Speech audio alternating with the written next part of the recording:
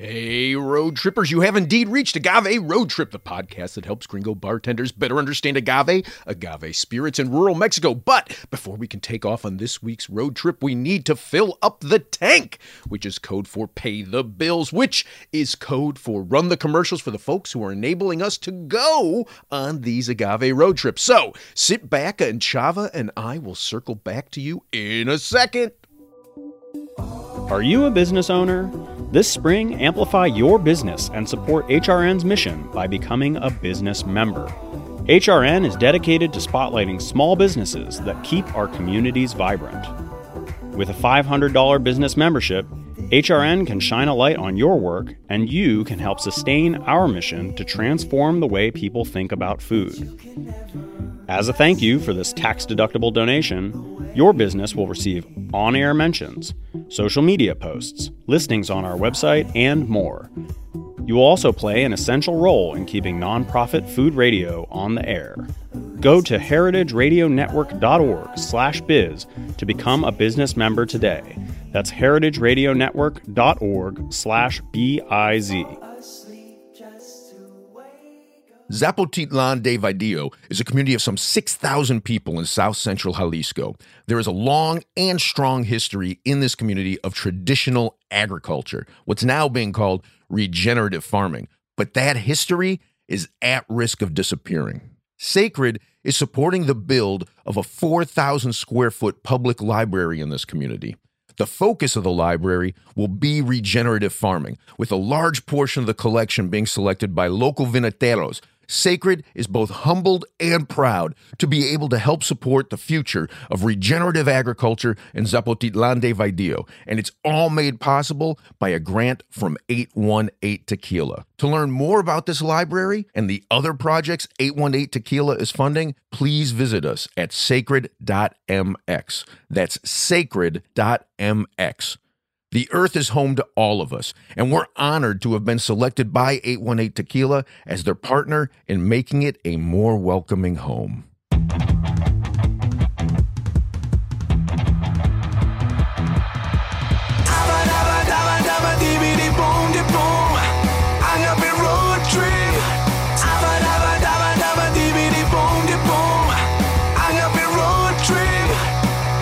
I am Lou Bank. I am Chava Perivan. And I'm Ryan Aycock, the Cocktail MD. And this is Agave Road Trip, the critically acclaimed award-winning podcast that helps Gringex bartenders better understand agave spirits in rural Mexico. And today we have Cocktail MD in the house. Cocktail MD, Ryan Aycock.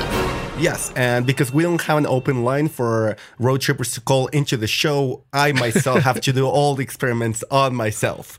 So if anybody wants to call me, feel free. Nah, don't do that, guys. You might be scarred for life.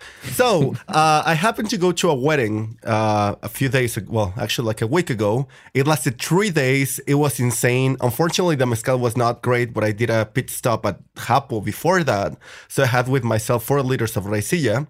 As you can all imagine, it went great. I had a lot of fun. But then when I came home, I had the most horrifying flu. And it lasted. And you're sure? Wait, hang on a second. I don't know if you're aware of this, Chava, but we're living in the middle of a maybe not the middle, but we're somewhere in a pandemic. Are you sure it was the flu? Like these days that's so hard to grasp because I did have an antigen. We have a doctor. He might have some ideas about whether or not you had the flu or you had COVID. Well, I took my antigen test. I took 2 of those, and both of them came back negative. And according to the symptoms I had and the very careful research I did on the internet, it all seemed that it was more a case of very intense flu. But anyways, hang on. No, I want the professional opinion. Lord. Ryan, what do you think? Yeah, so antigen testing is not very good if it's a negative test. So in that case, you need the PCR send out that takes 3 days to come back. The antigen testing is really only good if it's positive. Then yes, you have the disease, but if it's negative, that doesn't help you. Oh, Lord. Breaking my heart. Starting with this, Ryan. I thought it was going to take a little bit longer for you to break my heart. But anyways, I came back, had terrible flu, maybe COVID. And it's been miserable for a long time now. It's been like 6-7 days, and I've been not in my right state of mind. So yesterday I decided to take matters into my own hands, and because every time you ask a mezcalero, what do you do to fight the flu, I went and had 4 shots of mezcal at my local mezcaleria. Okay, And, this is the perfect episode to have Ryan on. And I'm here to confirm that I am not feeling that great this morning. It seems like the flu did not recede with my 4 shots of mezcal. So what did I do wrong? Right? Because this is popular knowledge. Alcohol fights the flu, right? Yeah, that's something I used to hear in college a lot is that you couldn't, if people were all sharing from the same whiskey bottle, they couldn't possibly spread germs amongst each other because the alcohol content was so high that it would kill off all the bacteria. And, Absolutely. Yes, that's right. Right? and I don't think that's unfortunately very true. So even hand sanitizer here in the United States has a certain threshold. It has to be 60 or 65% alcohol by volume just to qualify as hand sanitizer. So that 40% alcohol by volume whiskey might not be enough to kill off everything. All right, but what if it's mezcal? Then higher ABV. I'm just messing with you. But then this theory about using alcohol to fight the flu, does it have any? I'm serious. Every mezcalero you ever talk to, Any basis in fact. yeah. Yeah, well, so alcohol definitely kills off germs. That is something that we've known for a while, which is why we use alcohol-based hand sanitizers like Perel, and that's why they're so popular.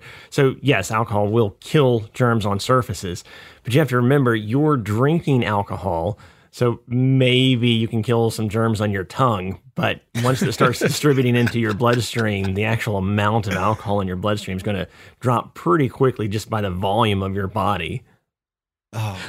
So, okay, if we look back to, I want to say it's the late 1800s, where you had snake oil salesmen who were basically running around selling patent medicines that really were just alcohol.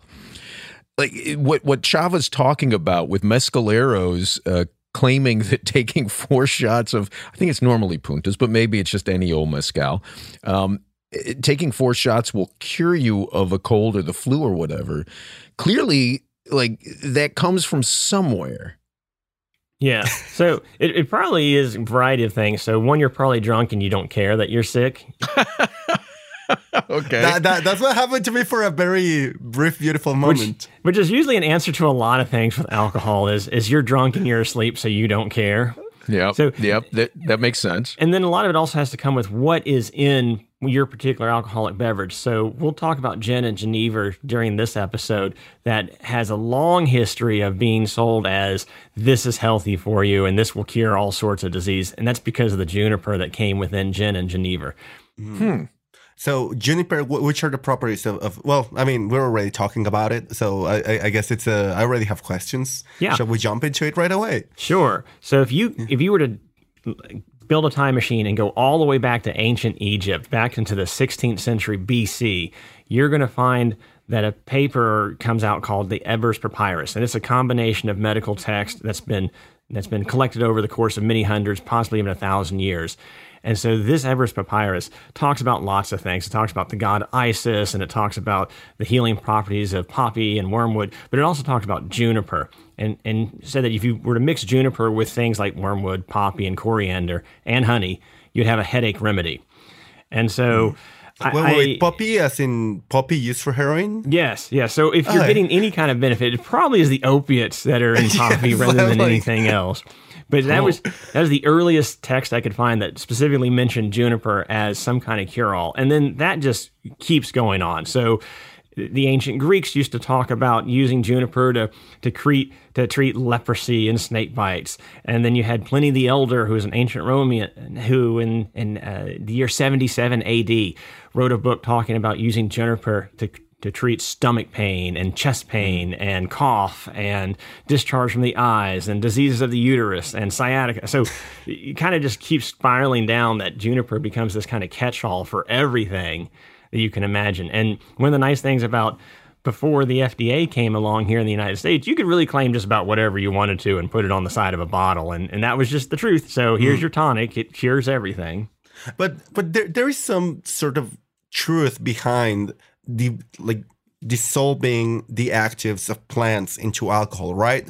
There are a bunch of, I don't know the specific true properties of juniper, but I think that it's reasonable to say that juniper does have some properties that help with something, and by diluting that plant into alcohol, you might get some of the benefits. Is that any way correct, or I'm absolutely crazy? Maybe. So for all of human history, all of our medications have come from plants. And you look at the original medications like penicillin and aspirin, for example, all that stuff came from plants. So yes, there is some truth to getting bark or some kind of fungus that you use then to make medicine out of. And whether you take it directly from grinding up the fungus as using penicillin, or whether you extract it in a high-proof alcohol, sure, absolutely. There is some truth to that. Now, well, like tinctures, right? Tinctures are a big thing right now in what so-called alternative medicine. Yeah. So Just the essential oils crowd. That's right. No, but tinctures in the sense of taking the plants and leaving them to dilute with alcohol for a long time, and then taking the result of that and using it to treat headaches or, like very simple things. Is there anything there, or is just really smart marketing? I think a lot of it has to do more with marketing. So any kind of medication, so you think of like penicillin, for example, it's greatly amplified from what you would find in nature just by going and foraging for mushrooms. And part of that is also a safety and quality control initiative. So again, here in the United States, none of the alternative medicine is fact checked. So if you say my can of tincture contains wormwood in it, it may not contain wormwood in it, and there's no one who's going to check to make sure that it does.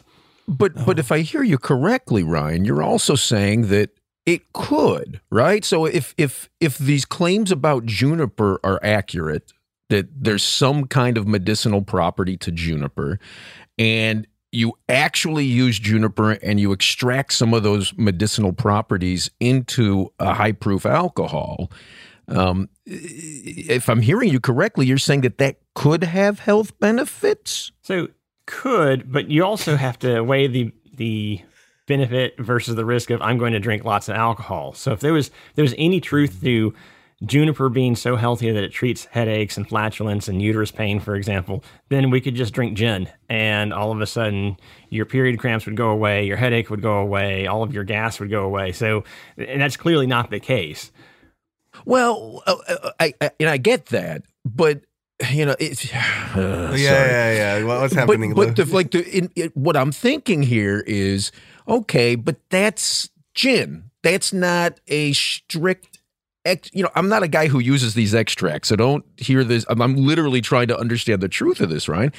If you actually used high-proof alcohol and just strictly extracted the medicinal properties of juniper with good organic juniper, that could or could not be healthful.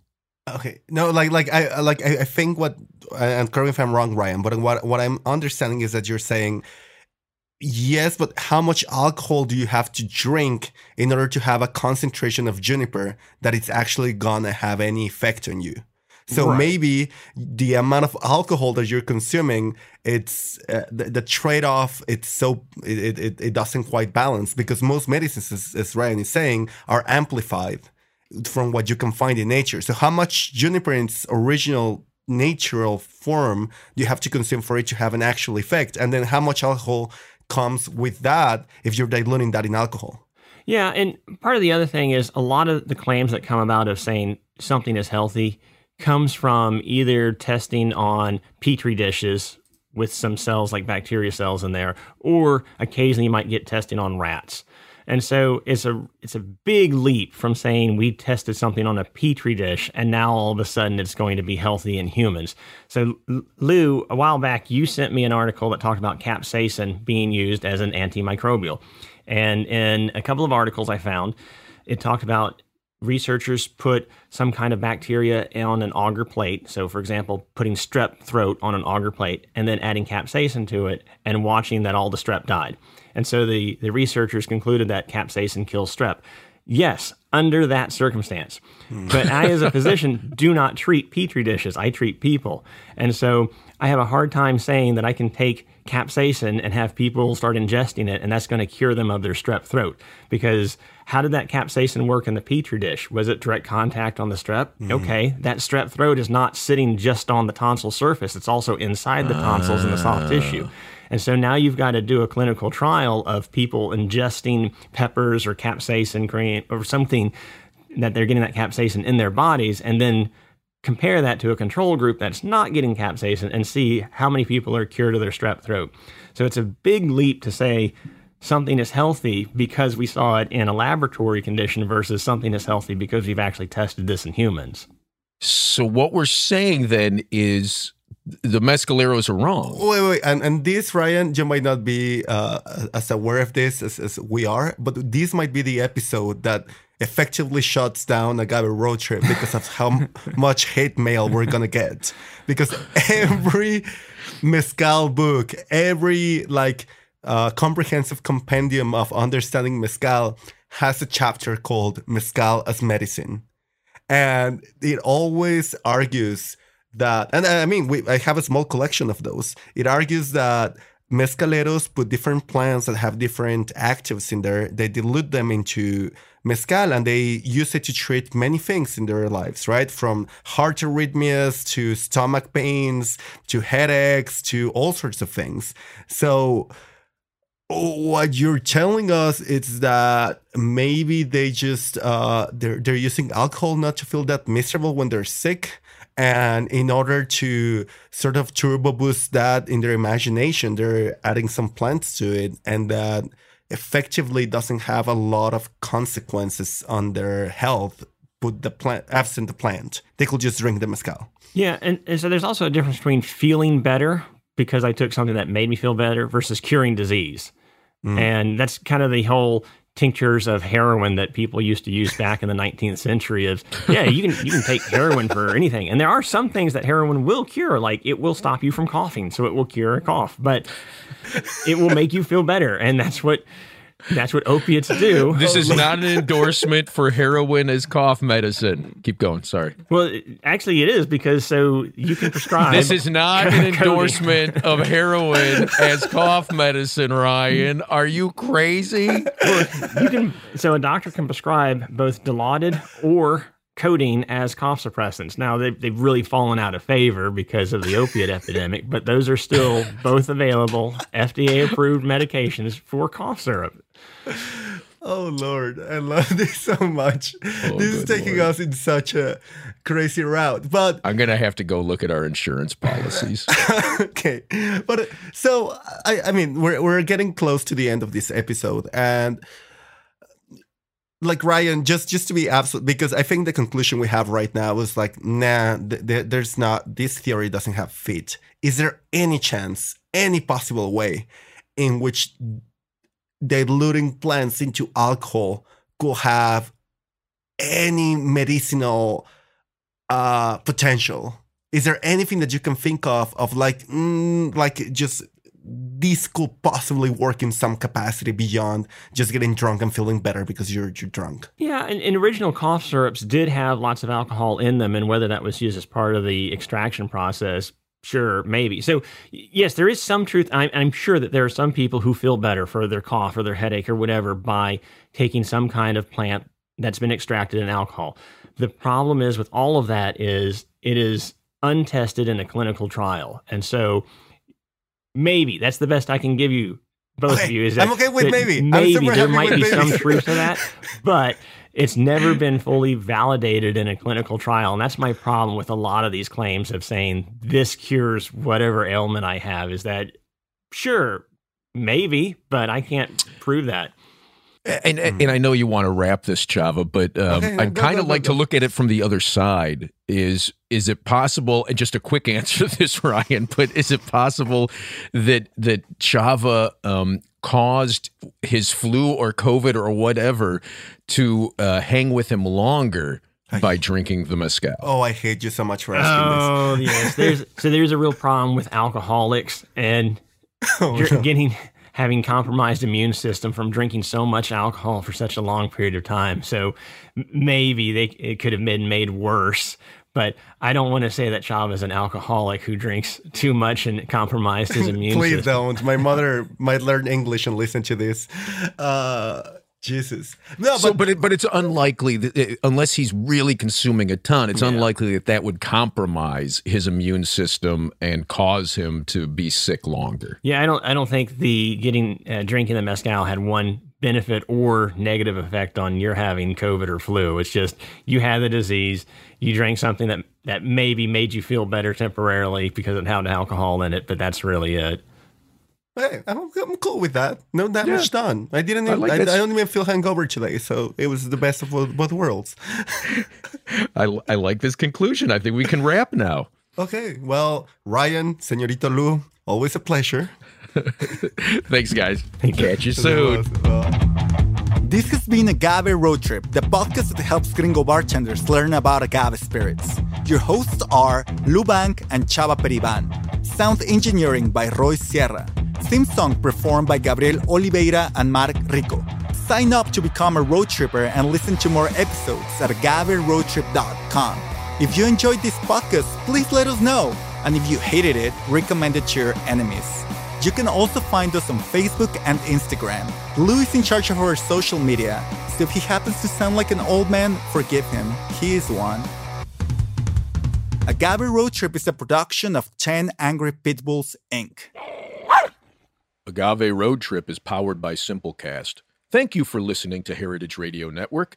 Heritage Radio Network is food radio supported by you. For our freshest content, subscribe to our newsletter. To subscribe to the Heritage Radio Network newsletter, enter your email at the bottom of our website, heritageradionetwork.org. Connect with Heritage Radio Network on Instagram and Twitter at @heritage_radio. You can also find Heritage Radio Network at facebook.com/Heritage Radio Network. Heritage Radio Network is a nonprofit organization driving conversations to make the world a better, fairer, more delicious place. Heritage Radio Network couldn't do that without support from listeners like you. Become a part of the food world's most innovative community today. Subscribe to the shows you like, tell your friends, and please join the Heritage Radio Network family by becoming a member. To become a member of the Heritage Radio Network, click on the beating heart at the top right of our homepage. Heritage Radio Network can become addictive. Programming you hear on Heritage Radio Network can drive you to eat, drink, and listen to more programming on Heritage Radio Network. If it drives you to drink, please do not drink and drive. Drink responsibly, eat responsibly too, and listen to Heritage Radio Network responsibly. To listen to Heritage Radio Network responsibly, wear protective earbuds. While wearing protective earbuds, do not drive or walk. Sit in a comfortable chair. If that comfortable chair has a hard seat, please remember to get up and stretch every 30 minutes. If you get up and stretch every 30 minutes, do not stretch beyond your abilities. Stay within your defined stretching capacity and consult a doctor who specializes in stretching. If you do not have a doctor, listen to all the shows on the Heritage Radio Network. There has to be at least one doctor among the Heritage Radio Network podcast hosts. Thanks for listening.